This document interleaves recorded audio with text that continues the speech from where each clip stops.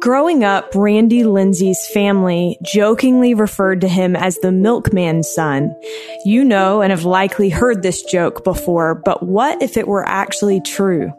What if who you thought was your father, your hero, wasn't actually your father?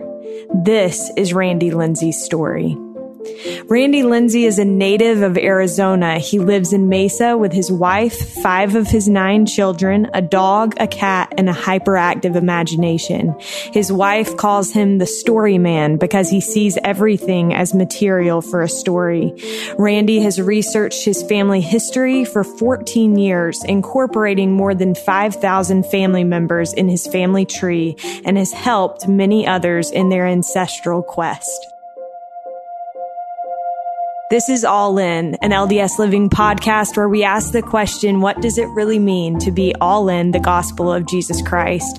I'm Morgan Jones, and I am so excited to have Randy Lindsay on the line with me today. Randy, welcome. Hi, Morgan. I'm glad to be here. Well, Randy has a fascinating story that I feel like is going to kind of blow people's minds a little bit. And I love, Randy, throughout your book, you talk about how you're a writer and you couldn't make this stuff up. And I was like, man, if you're looking for a good story to write, one just fell on your lap. I'm just not sure if it was the way that you wanted. Oh, no, absolutely. There are definitely rules for writing. And it's got to make sense, and you can't throw in too many surprises. I mean, the surprise can't be too big. People got to think, oh, yeah, that seems like it would happen. But in life, that's not the case. Life just happens, and it doesn't have to make sense. The whole time that this experience was happening, my wife would go, you just can't make this stuff up because you can't, because no one would believe it. No one would watch it. They would like, you're a horrible hack writer for making up all this stuff. But because these things really happened, I could put it into my memoir. Yeah. Yeah.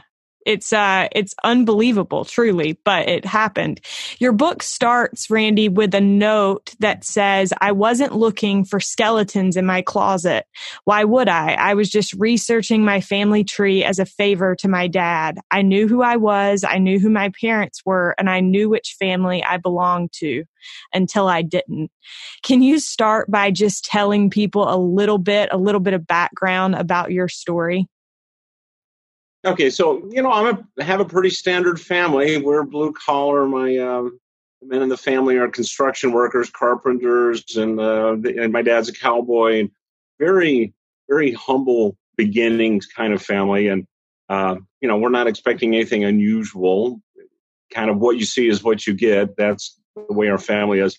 So about 12 years ago, and I'm going to get my time wrong on that, 2005, I visited my dad and took the kids out there, and we're there, and he's like, I'm having dreams, which is weird because my dad, he's like John Wayne. I mean, so you take John Wayne and you take the Marine movies he did and the cowboy movies he did, and the difference is my dad actually did those things as opposed to John Wayne being an actor who portrayed characters in those situations. So my dad would tell me I had a dream. That was bizarre, right? And so I listened to him. And in his dream, he talks about how he saw faces. And they didn't say anything to him, but he could tell that these people, the faces, were his ancestors. And they were wanting him to do family history research. And so he kind of turned that over to me. And I started it, and I fell in love with it. I mean, so I've been doing research since 2005. I am the family historian on both sides of the family, and I love finding the names and everything. But for the Lindsays, I can only go back to William Lindsay, who's the immigrant, come over from Ireland. And I was really desperate to try to establish exactly where William is in Ireland before he immigrated. And so I took a DNA test, because I would be able to then link up with other people related to me and find out their research. And yeah, it would just open tons of possibilities for family history research. And then I got the results back, and I'm not a Lindsay, not biologically. It's so crazy. It's so interesting because the way that you frame that it would open so much up to you. You just had no idea how much it would open up. I feel like this is the ultimate, your story is the ultimate in identity crisis. Can you tell listeners a little bit about the wide range of emotions that you experience when you find out something like this? Oh, well, you go through all the stages, right? So the first one is denial. I have a sister in New Jersey. She's the one who kind of brought it to my attention. I mean, because originally what happened is I get the DNA test and I open it up and there's all these names and I don't, I'm checking the family trees and I don't know any of them. Well, I'm the family historian. I know every family name on both sides of my family. I'm going to these family trees and one tree after another, and I'm like, they messed up my DNA kit. That's what they did. They swapped me with someone else. I mean, so that's my thought. I'm in denial. That is not my results. And my sister, she's like, I think you need to really look at those results better. And I'm like, I don't know what you're talking about, but I think you're crazy. It's like, go look at them. And sure enough, so it talks about it that I'm not just a first cousin, I'm a half sibling, right? And I'm like, oh, you are so crazy. I am not your brother. And so I'm still denying it. I'm still upset. And then she sends me a picture of our father. And when he was in high school here in Phoenix, where I'm at. And dang, that was it. I mean, I couldn't deny it. That looked like me. I mean, not exactly, but so many of the features in the face were the same. I mean, so I couldn't deny it anymore. So at that point, then I don't know what to think. In a way, I have nothing but half siblings because I'm the oldest. And so I have siblings here with the family I grew up with, and I have siblings in New Jersey, and none of them are full siblings. And so at first, I don't feel like I really belong with any family. I feel kind of like the outsider in two families. But eventually, I got comfortable with it, and I realized that I have input from both families. So I'm a member of two families now, and equally a member of two families. But it took quite a while for me to move through the emotions to get to that point where I was okay with it. Yeah. Did you ever feel that way like an outsider in your family growing up, or did that only enter in once you found out that you were adopted? Or not adopted, but... I always felt like an outsider. So about the time my siblings that I grew up with got in high school, they started calling me the milkman's son because I don't look like them. So when I had color to my hair, it's very dark, and I'm kind of rounder, and my siblings are all blonde and thin, and they look very different. I mean, you put me in a room with 100 people, and they would probably be the last people you'd say, those are the siblings for Randy. And they tease me constantly, and I always felt, and I felt that, and I act differently than they do. Yeah, I'm a little more sensitive. I'm a lot more sensitive than any of them are. And they think that's funny as well. So yeah, I've been constantly teased my whole life because I don't fit in with the rest of the family. Yeah. So I am interested, Randy, as you get going in this journey that you were on once you got your DNA test back, obviously there were a lot of different things that you had to kind of address. And so there's several twists in your story, like you alluded to earlier. You also found out that your siblings that you grew up with knew that you were not their sibling. How does that affect your ability to trust them? Did you feel, in the book, it seems like you felt a little bit betrayed. How did you deal with that? I still feel betrayed. Here's the thing. Do I trust them? Yeah. They love me. They would do anything to help me. But in my mind, that's my secret. And if they had strong suspicions, and they didn't particularly know, I mean, their defense is we didn't know until you tested the DNA. So that's true. But they really suspected that I might have a different father. And, because my parents got married, by the time I arrived, after my parents got married, it seemed pretty obvious that I might not be my dad's son. So they had that very strong suspicion, and like they should have told me, and they didn't. And And their defense is, well, you're just going to get upset like you are now. Well, yeah, I'm going to get upset now because you never told me. Back then, I'd have been maybe a little bit upset because maybe I thought you were teasing, or maybe I'd take it more serious. But it did come out. And yeah, they absolutely should have told me. That was my secret to know. So, I mean, I don't hold a grudge against them, but it still bothers me. So I would suggest other people who are in this situation, I have been asked this a couple of times. I was up at Roots Tech, whenever Roots Tech was, a month and a half ago, and I did have a couple of people come up there. They're like, what do you advise? And I will tell you, if you're in that situation, it's better to let that person know at some point when they're old enough. Obviously when they're very young, they're children, that may not be the best time. But they're going to get older. And if you hold that and they find out that you knew all along and never told them, there's going to be some resentment. And that's going to be resentment that will be hard to get over. I mean, it might linger, might not have a horrible outcome. I mean, not in my situation, it hasn't changed the relationship I have with my siblings, but it does have, I am still bothered by it. So definitely, if you're in that situation, tell them. Yeah, that's good advice. And it's so hard to know what to do. But I think coming from somebody that's been through it, I think that's helpful. So as you kind of went through this, can you tell people a little bit about what you learned about who you are? Oh, yeah. See, I love that. And that's in the book and everything. My dad growing up. So let me just say, okay, Dad, that's the man who raised me. And my father is my biological father. So if you hear me say dad and father, that's who I'm talking about. So my dad is a storyteller.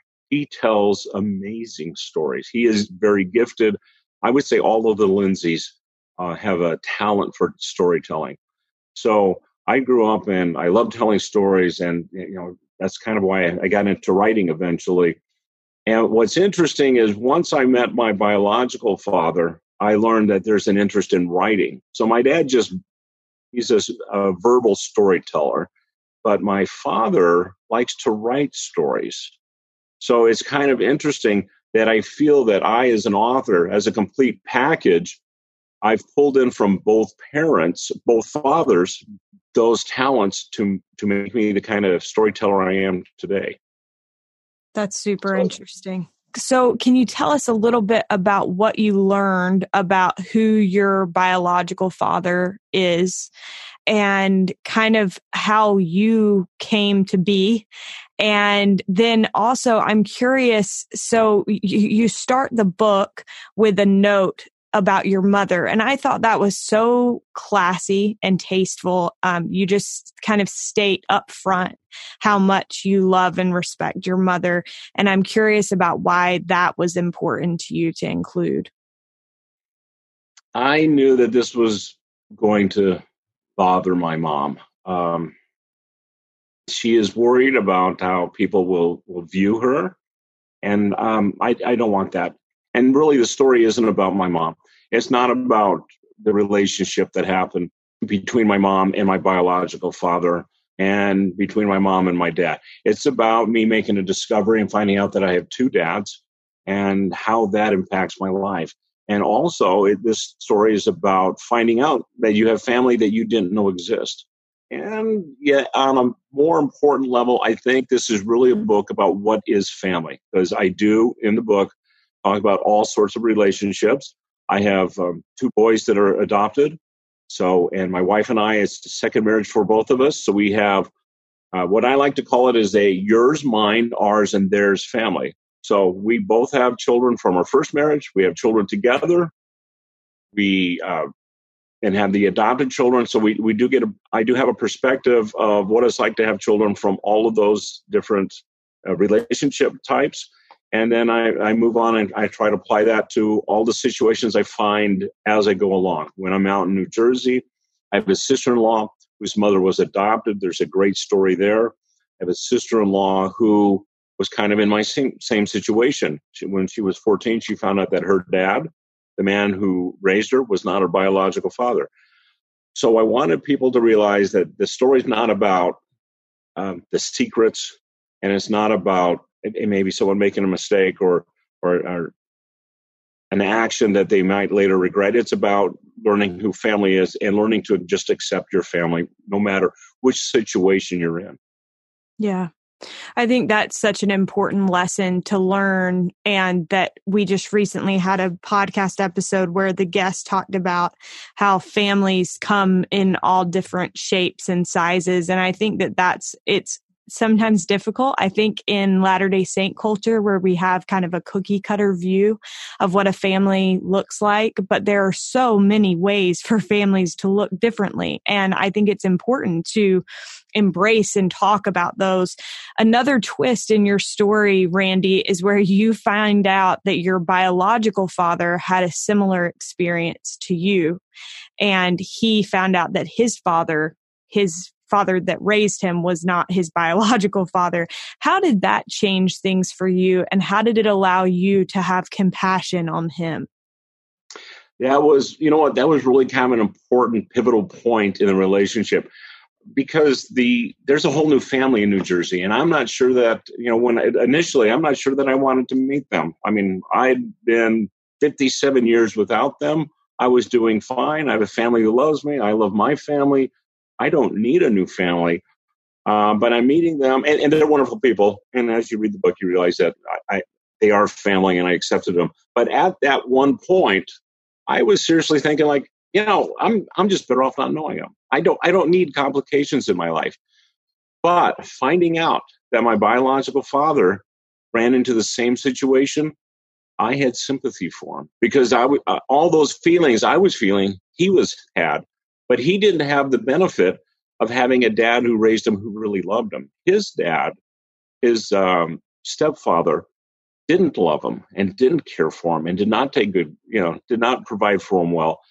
And so that sympathy really allowed me to toss away my reservations and just embrace him more readily. So It was bad for him. It was good for me. Yeah. I think it's interesting how when we have similar experiences to someone, it allows us to have empathy in a way that I don't think we can have otherwise. So it's interesting that you said that was a pivotal point, because as I was reading the book, you can kind of sense that like change of heart as you go along. Tell us about when you met your family in New Jersey, and specifically when you met your father, and how that experience changed you as a person. Oh, I was so nervous. So my wife and I, we had already planned a trip for our 20th anniversary. So we were going to be going to Arkansas and Florida. And I said, no, we just need to go up. I got to see this new family. But, at that point, it felt more like this is something that I have to do. It's more like an obligation. And I'm so nervous. I mean, what if my father doesn't like me? What if the family doesn't like me? And what if they're, weird or something? So you never know, because they're strangers mostly. And I had done some phone calls with my brother Joe, and I had exchanged quite a few emails with my sister. And I was getting along pretty good with them, and I felt I'd be okay with them. But my father has some medical issues. So he had a stroke when he was young, and he had a brain injury from working constructions. So he does not communicate a lot. He doesn't talk a lot. And so I had not had any kind of communication with him before meeting him. So I know that we go out there and we pull up to the house, and I'm so nervous. Here's a big moment. There's a whole new family, and it feels like it's all pivotal on whether my father accepts me and how well he accepts me. So he is the last one to come out of the house, and he comes up and he gives me a hug. And I got to tell you that there's probably 2 or 3 times in my life that I've had a feeling like this. I could literally feel love pouring out from him through his arms and into me. And in that one moment, that whole situation changed. I'm getting ready to cry here. I immediately felt loved, and it was family. Boom. From that point on, I was part of that family, and it felt great. When we talked the first time, Randy, about possibly doing a podcast interview about this book, you mentioned that there were some things that were of more of a spiritual nature as it relates to your experience, and that because this is a book published for a secular audience. You left some of those things out. And I'm curious what spiritual lessons you've learned from this experience, or if you could share some of those things that didn't make it in the book. So normally I don't talk about this. I mean, obviously I want this book to be able to help as many people as possible. And I am getting a lot of responses. I get people who will send me an email and they'll say, hey, I'm in this situation, and being able to look, be able to read your book or listen to your book, audio book, helps me because I can see that I'm not the only one that has gone through that. And so normally I leave out anything secular because I want this to be able to be helpful to as wide an audience as possible. But for an LDS audience, Church of Jesus Christ of Latter-day Saints audience, I have a patriarchal blessing. And my patriarchal blessing talks about how I covenanted with my mother and father for them to be my parents. And here's the thing. I really believe that my dad that raised me is that person, that the parents that I spent all these years thinking of as my parents were those people in the pre-existence who had promised to look after me and guide me and help me. So I have tremendous amounts of respect for my dad who stepped into this situation, and he believed at first that I was his son, but even once he found out that I wasn't, it didn't matter to him. So I think it's great that Heavenly Father guided everything, and I ended up with the parents that I needed to have in order to raise me to be the person that I am. But I also find it really wonderful that I have picked up traits from my father. So I am this very unique blend of both of those men together that makes me the person who I am. And so I'm really, really grateful for my biological father as well, even though I guess he wasn't originally meant to be part of the picture. He did. And because of that, I am the writer. I'm the person who loves to write, and I have a talent for storytelling that I get from both of them. So neat. Yeah. I would love to hear, Randy, what all of this has taught you. You said, this is a story about family. And I'm curious what this has taught you about family and the family's role in our Heavenly Father's plan. Oh, well, family is who we love and who loves us. I mean, that's the most important thing. I think we sometimes get too hung up with identifying family. Then we feel awkward maybe when we shouldn't. Sometimes family is adopted family. So our two boys, we love our two boys. And, I'm not sure that they weren't always meant to be with us. My wife and I had a big gap between marriages. We had as many children as we could, and we weren't able to have any more children. And so those two boys came along at that time when we weren't able to have any more children. And I got to wonder if maybe those two boys were meant to be with us all along. I don't know. That's just a speculation. But my point is they're part of the family now, and I can't imagine my family without them. We are way too hung up on identifying family in one way or another, because I think that it's not. In the gospel, we have plenty of family that is natural. I mean, we have the parable of the olive trees. So there's the natural trees, and then there are the branches that are grafted in. I think that it's important to remember that. I mean, so in my situation, I have family that has been adopted or pulled in, and I have family that is by blood my family. And both of those are family, and both of those are important. So we need to, I think, be more concerned about love. We feel for them and treating them well. That's what defines family. And family can be your ward family. It can be your friends, a group of friends that have learned to support one another. I mean, I think we need to think of that also as family. Yeah, I agree completely. I told you this before we got on this interview. I have a friend whose mom took a DNA test, and afterward, her response was, these things should really come with a warning label. So I wondered for you, if you could go back in time, would you take the DNA test again? And if so, why? For the longest time, I would not. Because my life, I liked my life. I liked the way my family was set up. I was nice and comfortable. And really, that's where we're at, right? We all want to be in that comfort zone. And when you take that test, there's a pretty good chance that you're going to find some sort of surprise.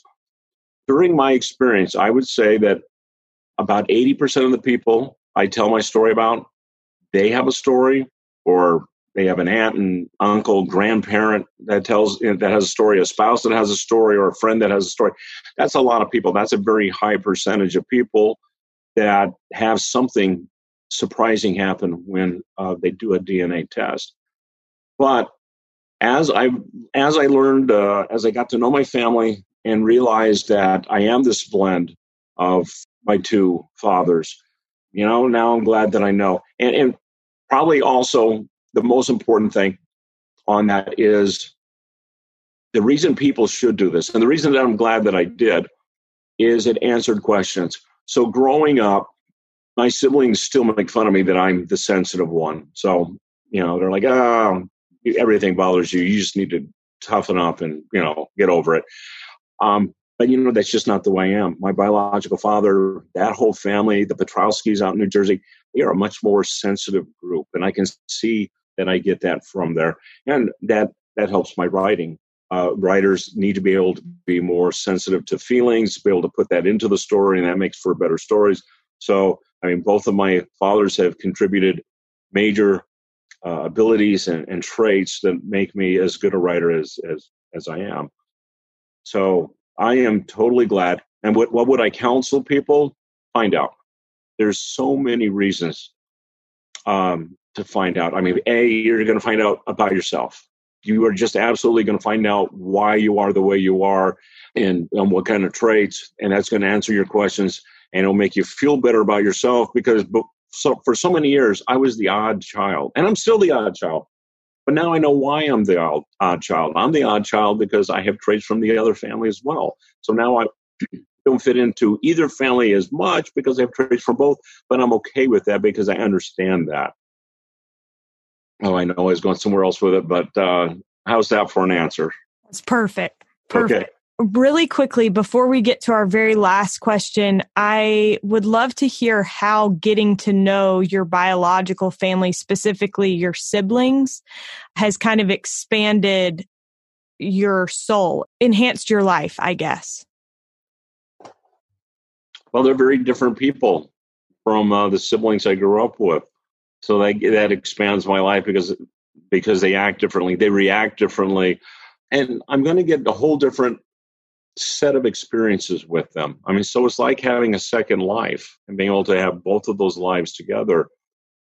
I have not. It's only been 3 years, so I'm still in the process of getting to know them. But I did, make 2 trips out there, and I've loved both of those trips and the way they live, and, their lifestyle and just the environment. New Jersey is way different from Arizona.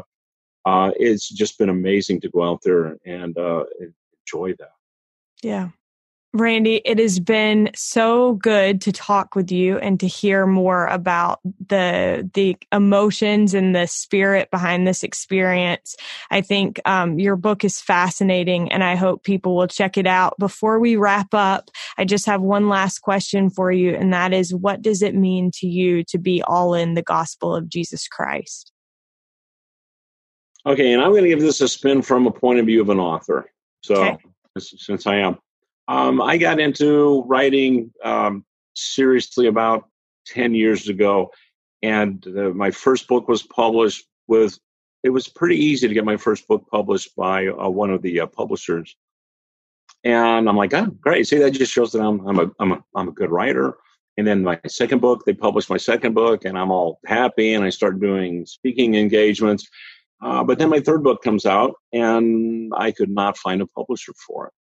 So I self-published it. And I self-published 3 more books after that. And I started getting a little bit worried. I'm like, how can I have done so well so early and then struggle and have my career kind of stall? I was even thinking about getting out of writing because I was just not having any luck getting those books out there to the public. And I mean, I had faith in my ability to write. But then this happened. And I made this discovery, and I had my writer friends you have to write about this. I'm like, I do not want to write a memoir. That is the last thing I ever want to write is a memoir. I mean, I'm not a fan of memoirs per se. And they're like, well, that is why you should write it, because you'll write it differently. You'll write it like a story rather than a memoir, and it will help people. And it just, to this day, that just bugs me because that convinced me, helping people, like, all right, I will give it a try. And then if no publishers pick it up, then that's okay, because I didn't want to write it to begin with. But the publisher did. So Shadow Mountain picked it up. They were very eager about it. And so for me, being the all in, how does that tie in with all in? I think this is the path that the Lord wanted me to be in. And in order to be all in, you have to be willing to accept the direction the Lord has. That's maybe different than your own. I mean, I would much rather be writing science fiction and fantasy because that's what I love to do. But what I'm doing now is I'm giving seminars on to help people be able to write their own memoirs or their own family history stories, and that is so important in this day and age. The amount of discoveries we're getting in genealogy, and the family history trees are growing, and those stories need to be told. And our personal stories need to be told. We live in a time where a lot of stuff is going to happen, a lot of really important, momentous things, and we should be writing about it. But a lot of people are like, well, no one's going to read my stuff. But I'm really good at teaching that. So because of all of this, being all in means that I have changed careers in a way. I'm still a writer, and I still talk about writing, but now I've changed my focus to be what I believe the Lord wants me to be doing. Beautiful. Thank you. I think that's a powerful thought. And it's cool to see how when we allow ourselves to course correct, according to the Lord's plan, that He blesses us. And I can see that in you and your story. So thank you so much, Randy. It's been a delight to talk with you. Oh, it's been fun for me too. Thank you. A big thank you to Randy Lindsay for joining us on today's show. You can find Randy's new book, The Milkman's Son, in Deseret bookstores now or online at deseretbook.com. Thank you so much for listening to this special bonus episode, and be sure to tune in on Wednesday for an episode you don't want to miss.